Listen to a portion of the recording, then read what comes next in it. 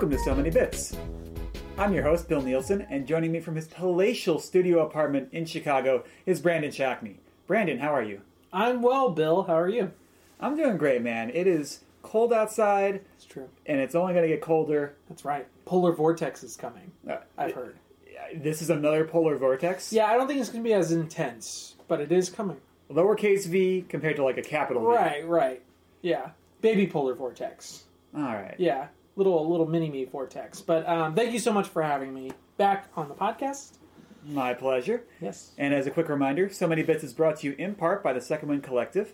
For more quality podcasts like this one, please visit secondwindcollective.com for details. Now, Brandon, this week we're going to be talking about backlogs, or maybe more self-deprecating, the pile of shame. I like that. That's good.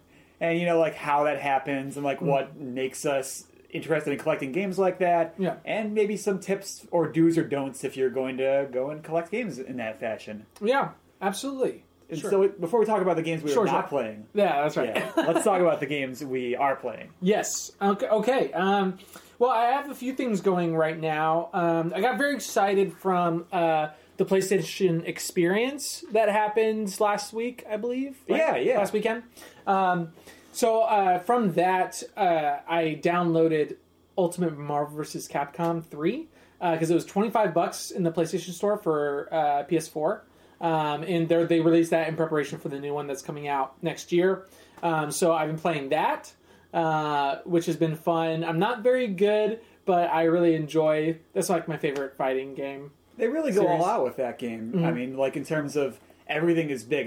The characters are all wacky, and I mean, like they take some of the popular ones, but also like the niche ones are in there. Yes. And now I feel like I'm more versed in like Marvel lore now than I was when that game originally came out. So now I have like a pretty big soft spot for some of these characters. Like I really like enjoy. I'm like Dormammu is such a cool choice. Like I want to play like a bunch of times as Dormammu.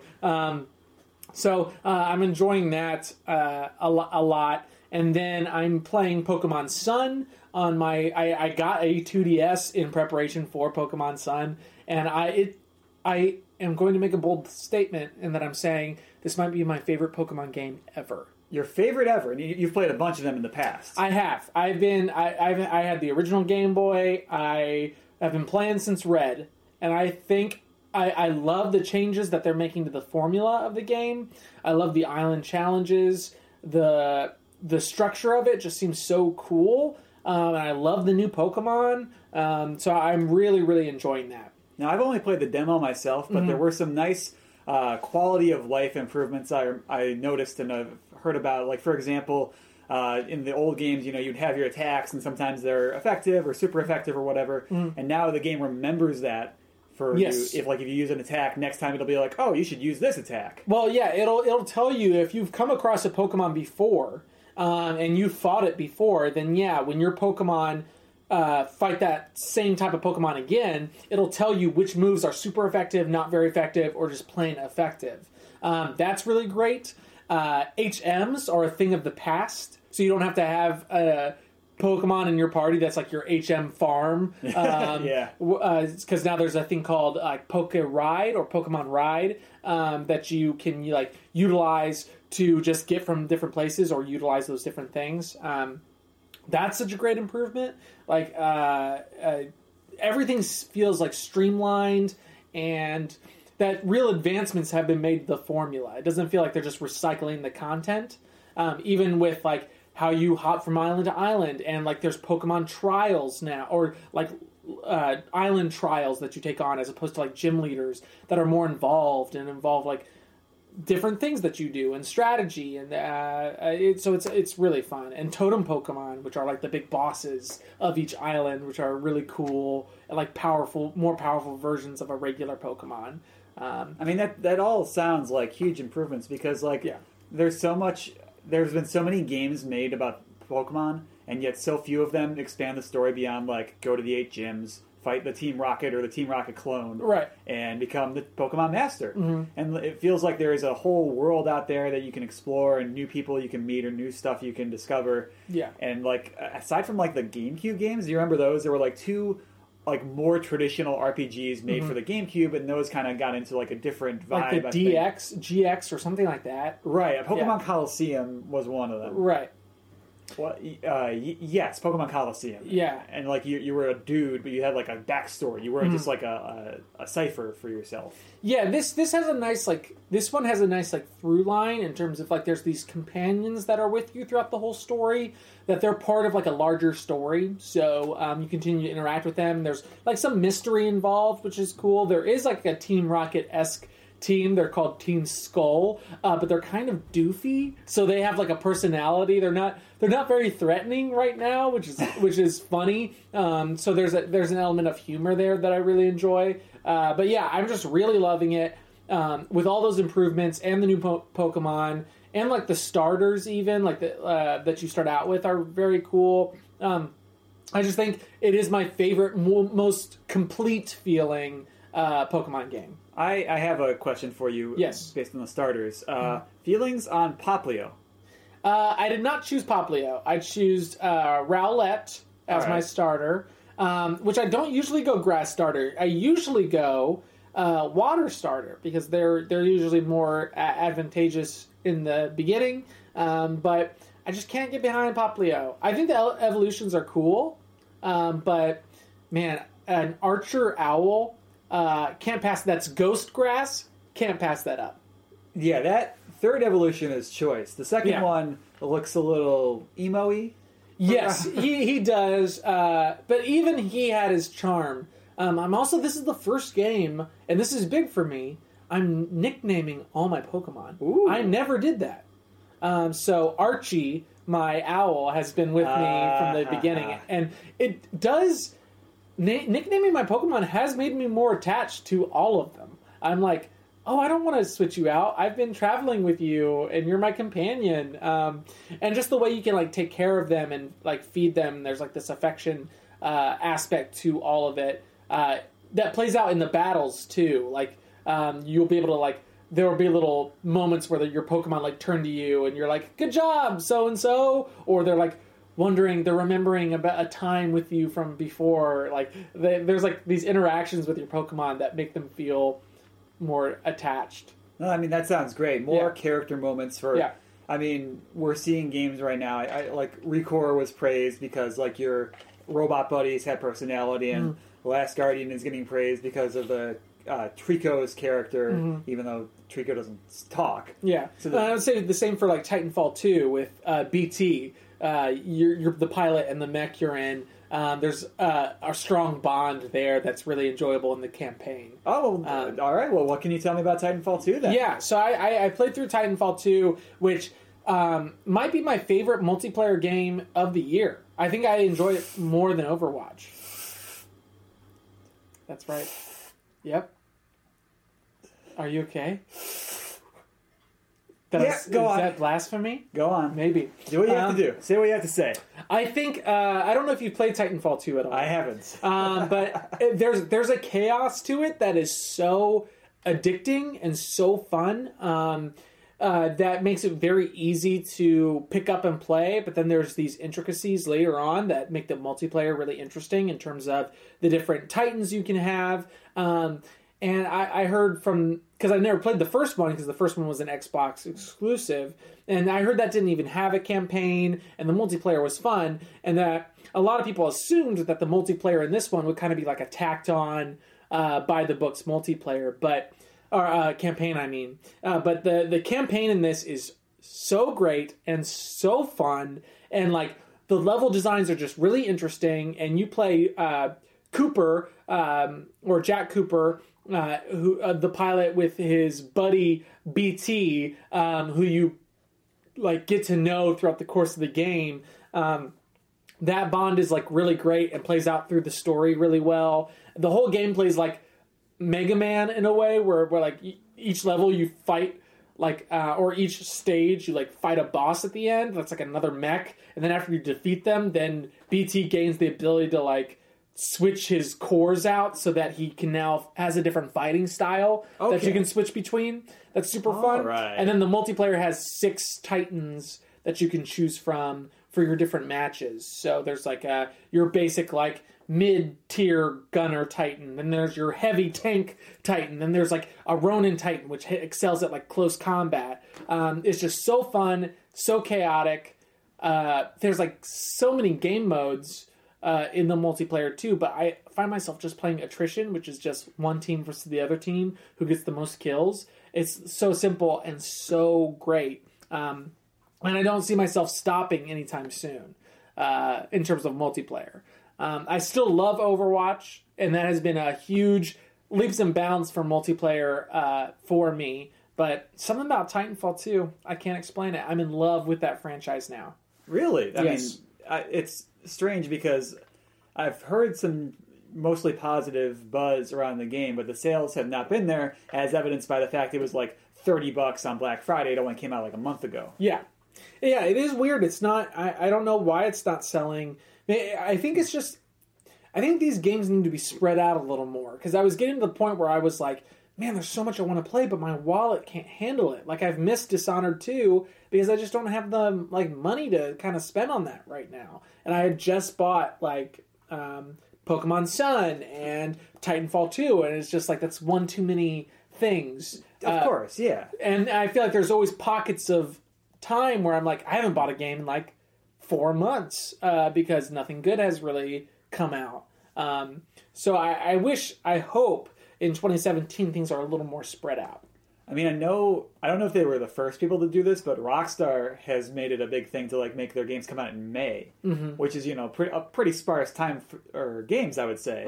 And so like that really sets them apart. Yeah. And then like also you'll see some people try and launch in like March. Like it looks like maybe we'll see, fingers crossed, Mass Effect Andromeda in March. And then we have Persona 5 in February, or it got pushed. It got pushed to April. April, that's right.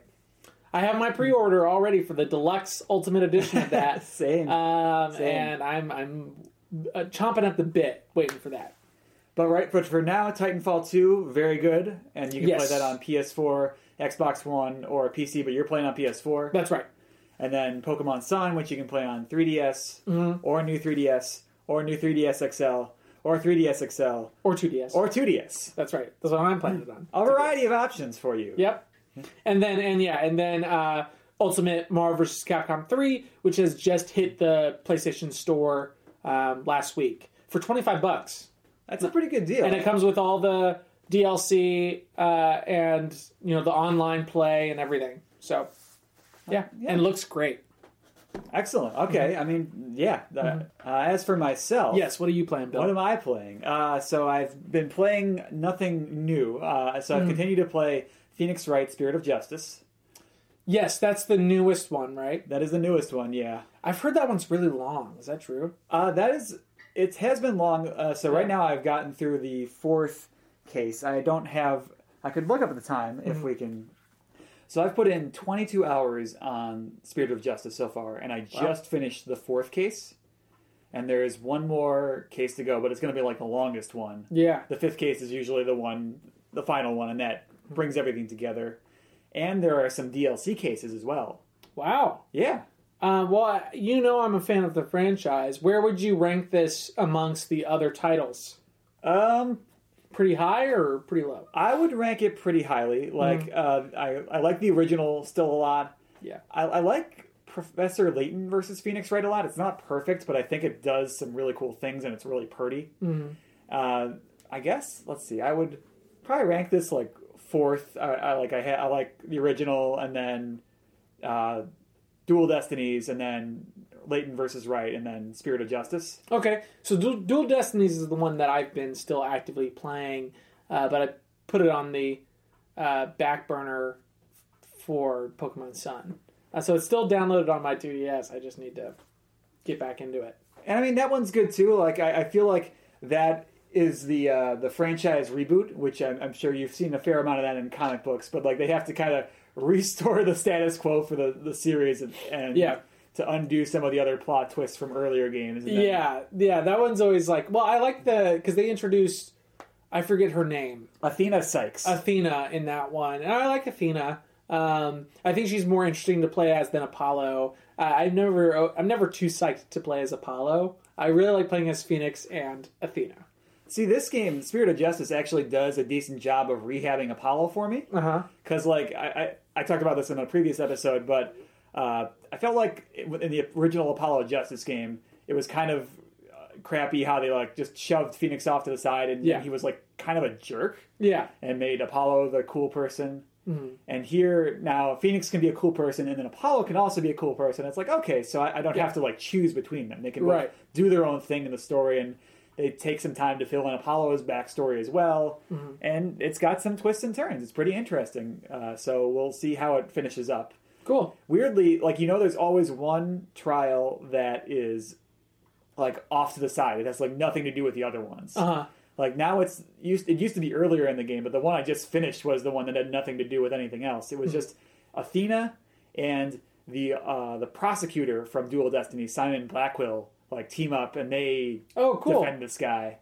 Oh, nice. So I'm glad Simon sticks around. Because yeah, spoilers. By the way. No. I mean, that's not really a spoiler, but no, I like Blackwell as, like, a prosecutor. I think he's, well, I can't say he's my favorite. I like all the prosecutors, man. They're all so great. I love the one that drinks coffee. What's his name? Oh, Godot. Godot is awesome. He was, like, with the face mask, too. It's, like, so ridiculous. I love it. Oh, my God. And, yeah, so I've been playing that, and I'm liking it a lot. Still got some ways to go. But what else I was doing is I was traveling to a Magic tournament. There are these things called Grand Prix, and they're the biggest amateur events that are made by Wizards for playing Magic. Wizards of the Coast, the company that makes Magic. If I don't say that, I feel like it's like I'm saying, oh, Wizards make Magic. You know Wizards. Because I pretend to be a wizard, obviously. And it draws in lots of people, like 1,000 to 2,000 people playing these tournaments. And I went to this one in Milwaukee that happened. There were about, like, 1,500 people there or so. It's a lot. Yeah.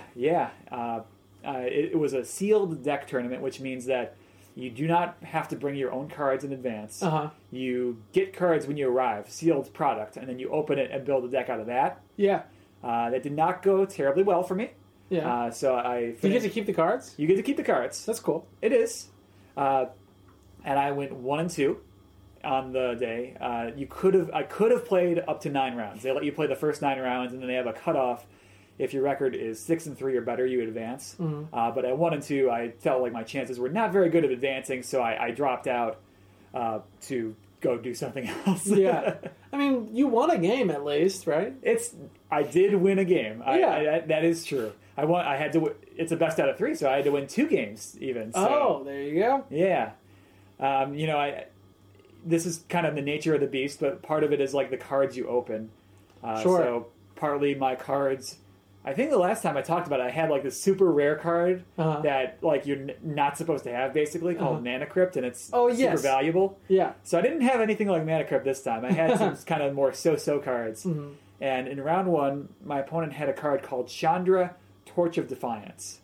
And without getting too deep into the swamp here, basically, every turn, you can either kill one of your opponent's creatures with it, or you can draw an extra card. Oh, wow. And, yeah, so it's valuable either way. You go with that. Yeah. Exactly, yeah.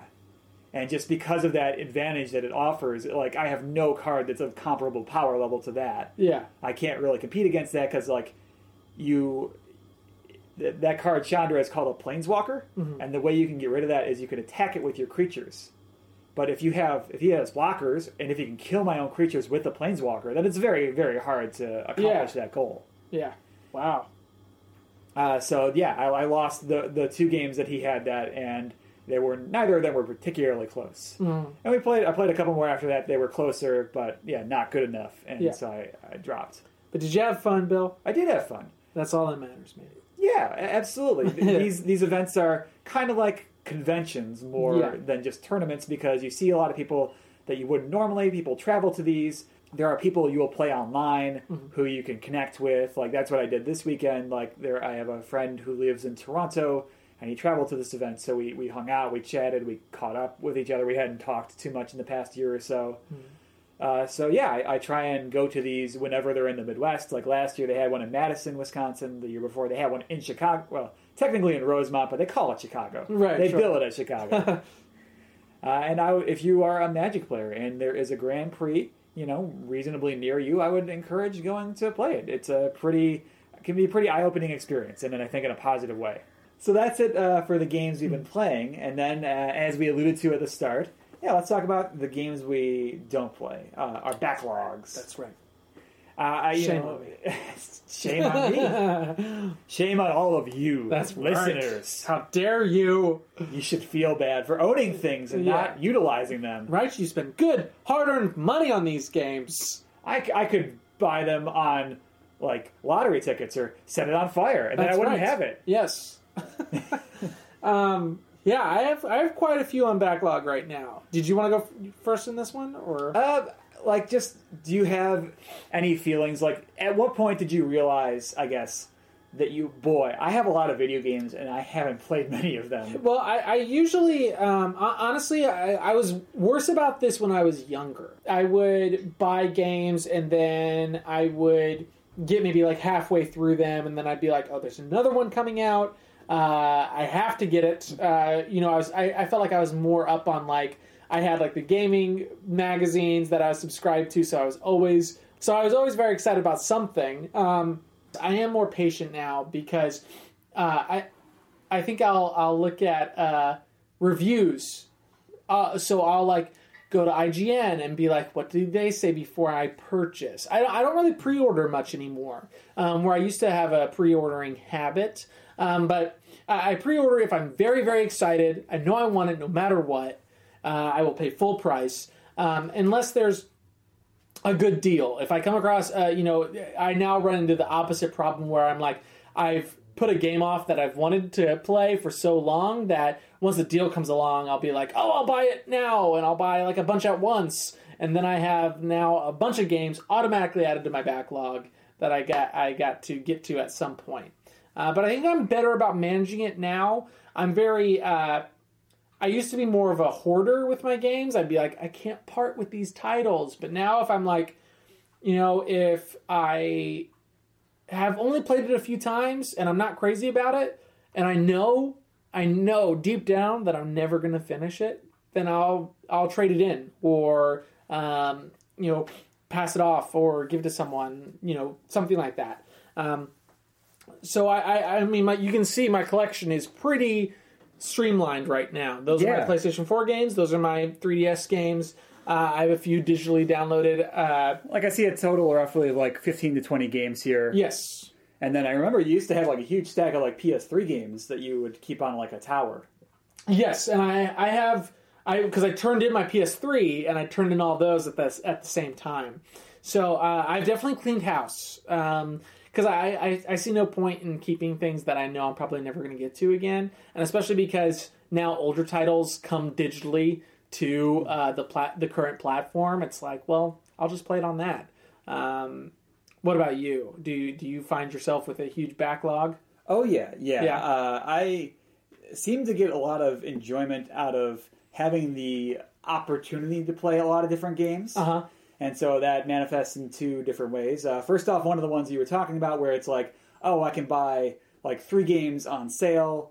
And I can't pick them all up when they're new, but when they get down 66% off, 75% off, they're 10 or $5, then I'll pick up 3 of them.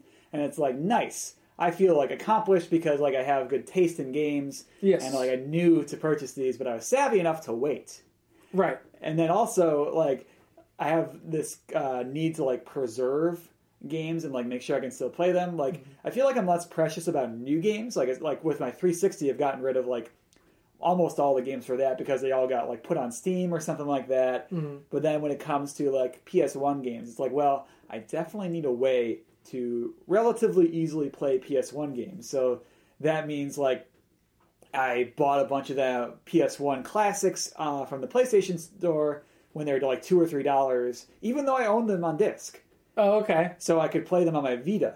And I picked up a Vita for the purpose of just having these PS1 games, of which, so I spent 5 minutes playing Mega Man X4 and another 5 minutes playing Dino Crisis 2, and I have not touched them since. Yeah. But there's something about, especially those classic games, there's something about, like, there's emotions attached to that. I have to have it, even though I might not actively play it. I have to have it because to not have it would be so much worse. I feel like I do that with, like, classic games like Sonic the Hedgehog or something. I'll be like, I have to have it, and I might not play Sonic 2 in, like, forever, but knowing I have the option to is important to me. It's such a funny thing, that concept of, like, I need to be able to do it even if I never do it. Oh, I mean, I can completely relate to, like, chasing that dragon of that, like, nostalgic feeling that you had when you first played those games. Mm-hmm. Like, I mean, yeah, playing Sonic 2, and, like, if I can play it on my 3DS right now, but it's not going to be the same. It's going to, like, not feel like I have the Genesis controller and I'm looking at some ancient CRT TV in my grandmother's basement.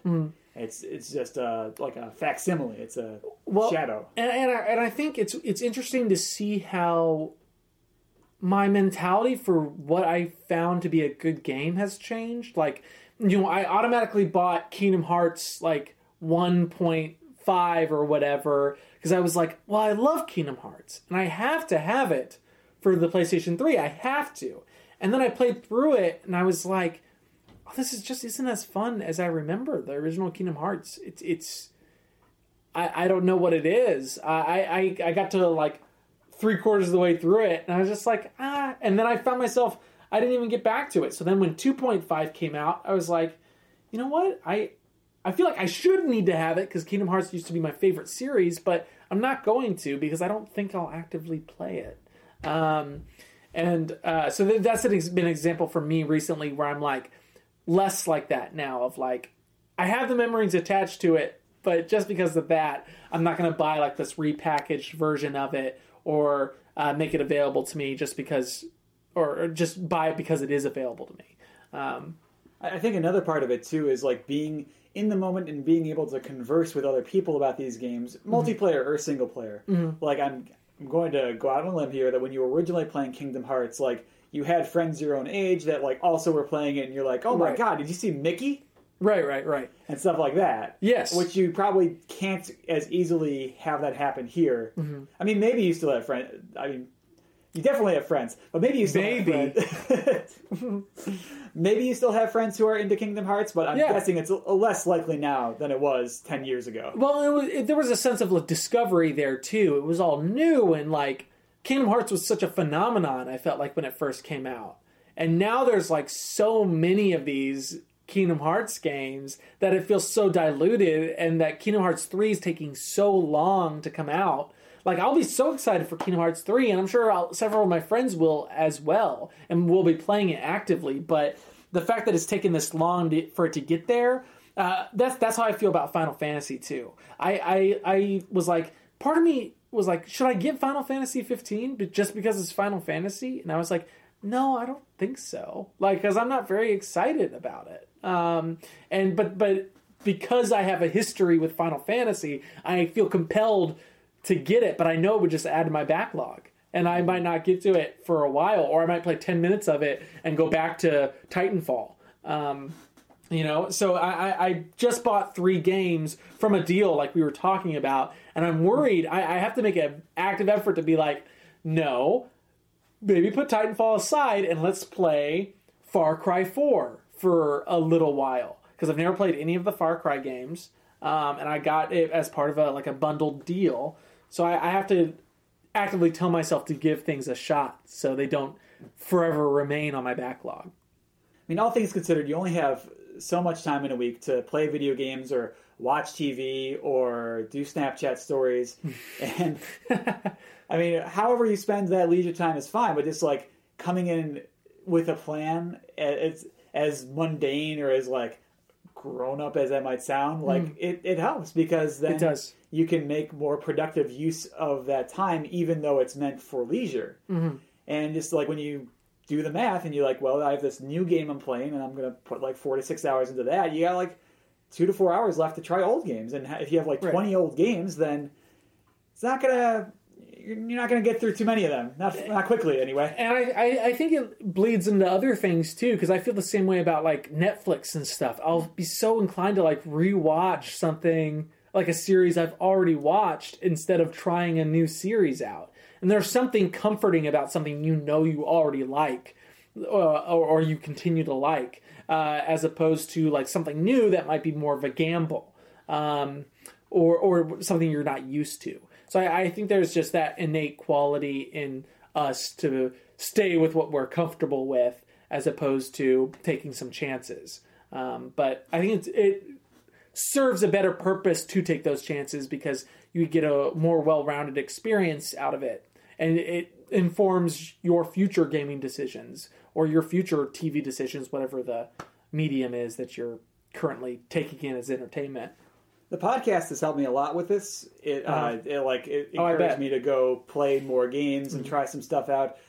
So I would have things to talk about, and like go back and try old games even, and like just put in like an hour or 2 hours just to like find out what it was about and see if it was worth experiencing. And there was one game in particular. It's called Sine Mora. It was this shooter that it was really cool. Like it has like a bullet time effects, and unlike in other shooters where when you get shot you die, it's like you have a timer, and then when you blow up the enemies you raise the timer up, and when you get shot it brings the timer down. So like that's your life bar basically. Oh, cool. A lot of cool ideas, and like just by virtue of like, well, I should probably talk about something other than the games I've already played, that led me to discover that, and it was really cool. That's awesome. And I'm sure just like I think that's the thing that you're kind of hoping when you get these bargains, and then it doesn't always just work out that you get that opportunity to make fetch happen. Right. Yeah, for sure. So with that in mind, I thought it would be interesting or fun if we talked about, I guess, like, let's go with our top 3 games on the top of the pile of shame, or the top of the backlog, the ones that are like, where when we have that snow day or when we're home from work with the flu, we're going to put everything aside and start this game. Okay. We can go back and forth. I have my 3. I have a Trello chart called Hobby Triage, which is kind of an insult to triage, but still kind of helps keep me centered and make sure I'm playing the games I want to play. So why don't we go back and forth, and you'll go with your third choice first. Okay, so the third from the top. Yeah, third from the top. The third most desired game. Okay, that I have, that I want to play. Yes. Okay. I'm going first. Okay. Yes, sorry. Shadows of Mordor. Okay, Shadows of Mordor. Excellent. 1. And that's like kind of supposed to be like Batman style combat, and meets like Assassin's Creed, meets the Lord of the Rings universe, is what I've been told. Oh, okay. So that sounds like a great mix. Yeah, and I have not even put the disc in my PlayStation yet. Alrighty, fair enough. My third from the top would be Catherine. You just made a face. Do you know how much I love that game? I think we might have talked about it on an episode. Love it so much. That's going to be hard to beat, Bill. Okay. Just so you know. Okay. You've never played that? No, but I want to, because I know like that's what the Persona team was doing when they were making Persona games. It's nothing like Persona. That's okay. But it is awesome. All right. And you know how you can play it both good and bad, right? Yeah. I never do this, but I went full bad my first playthrough, and it was quite enjoyable. All right. And I'm sure it's enjoyable either way, but man, you got to play that game, dude. You're selling me on it. Okay. I'm sorry. That's not my choice necessarily. All right. Yes. How about your second game? My second choice is Legend of Zelda: Ocarina of Time 3D. Ooh, okay. I have bought that. It hasn't even been put into my 2DS yet. So I played the original on the 64. Me too. And so that was great. I mean, and I think they did make some, again, quality of life improvements to this game. You can use the stylus to equip or de-equip the water boots. Yes. Right. And the funny thing is, I mean, I had it on my N64 too. Never beat it on the N64. Never beat it. So it's a game that I've never beat it at all, and I now have like the ultimate version of it for my 2DS. All right, well, that is a pretty dang good game. Yes, so, that's number 2. All right, my number 2 would be Bayonetta 2. Aha, yes. Because I played the original Bayonetta on 360. I thought it was great. And the second one got a rare score of 10 from GameSpot and also got very positive reviews elsewhere. Yeah. It sounds crazy and over the top and action-packed. So I do love the first Bayonetta. I played the first one on PlayStation. Yeah, loved it. So I'm interested in that. Want to see eventually like where the Smash Brothers tie-over is, where that came from. But for now, yeah, Bayonetta 2 would be my second from the top. Okay. All right, and your number 1 game that you want to play? Number 1 on the backlog that I have started. Okay, that still counts. That still counts. Started like 10 minutes in. Okay. Witcher 3 Wild Hunt.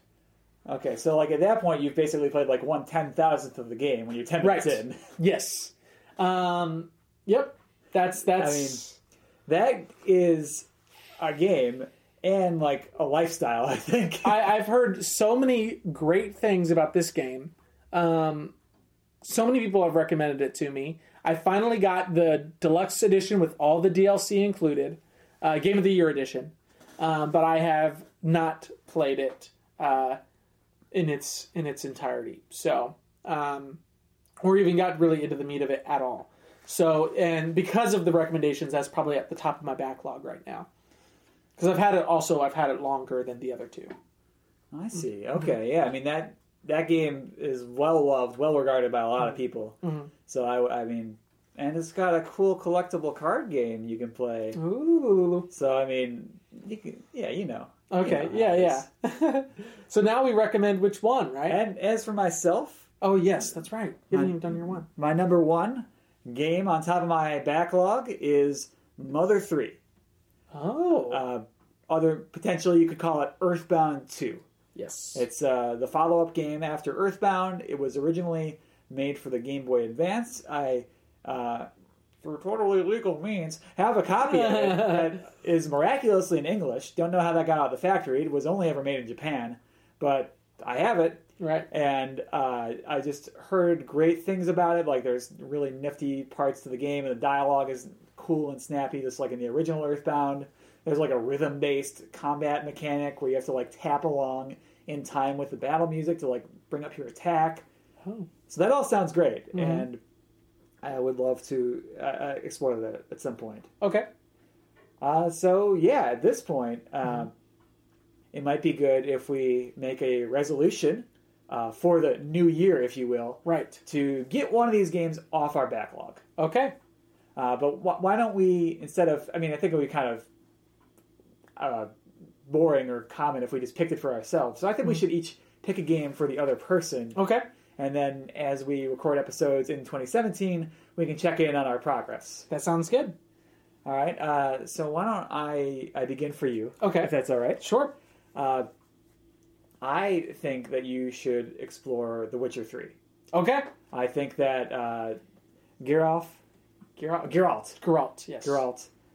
He's got a pretty wicked adventure, and there's lots of cool stuff to explore there. I'm not going to put it on you to finish the whole game. Sure. But just to like get some time in there, dive in, and see what it's all about. And the thing is, probably once I dive in, I'll be hooked, and then that'll be all I'll be playing. Probably. So I'm welcome. sure. Yes, thank you. Okay, mission accepted, sir. Alrighty. Yes. Alrighty. And for you, Bill, I know it's your third choice, but it's got to be Catherine. It's got to be Catherine? Okay. I think the reason I say Catherine first is because I think it'll go by fast for you. So I would want you to get a playthrough in one way, and then later on in the year, you'll probably want to play it the other way. All right. So because I think it rewards multiple playthroughs. It is fun. It is stylish. It looks great. Everything about it is so good. I loved it. I wish it was on the PlayStation Virtual Store for the PS4 because I got rid of my copy of it when I got rid of my PlayStation 3. So I'm hoping, fingers crossed, that'll be on there at some point. But that is my recommendation to you, Catherine. Well, I accept. I will take a look at Catherine, beginning with the year of 2017. Excellent. and we will check back on that. I think you'll love it. And I think you will love The Witcher. Yes. And I mean, you already played Catherine, but maybe that'll make me want to play The Witcher myself. Yes. Yeah, sure. And so I think that then brings this episode of So Many Bits to a close.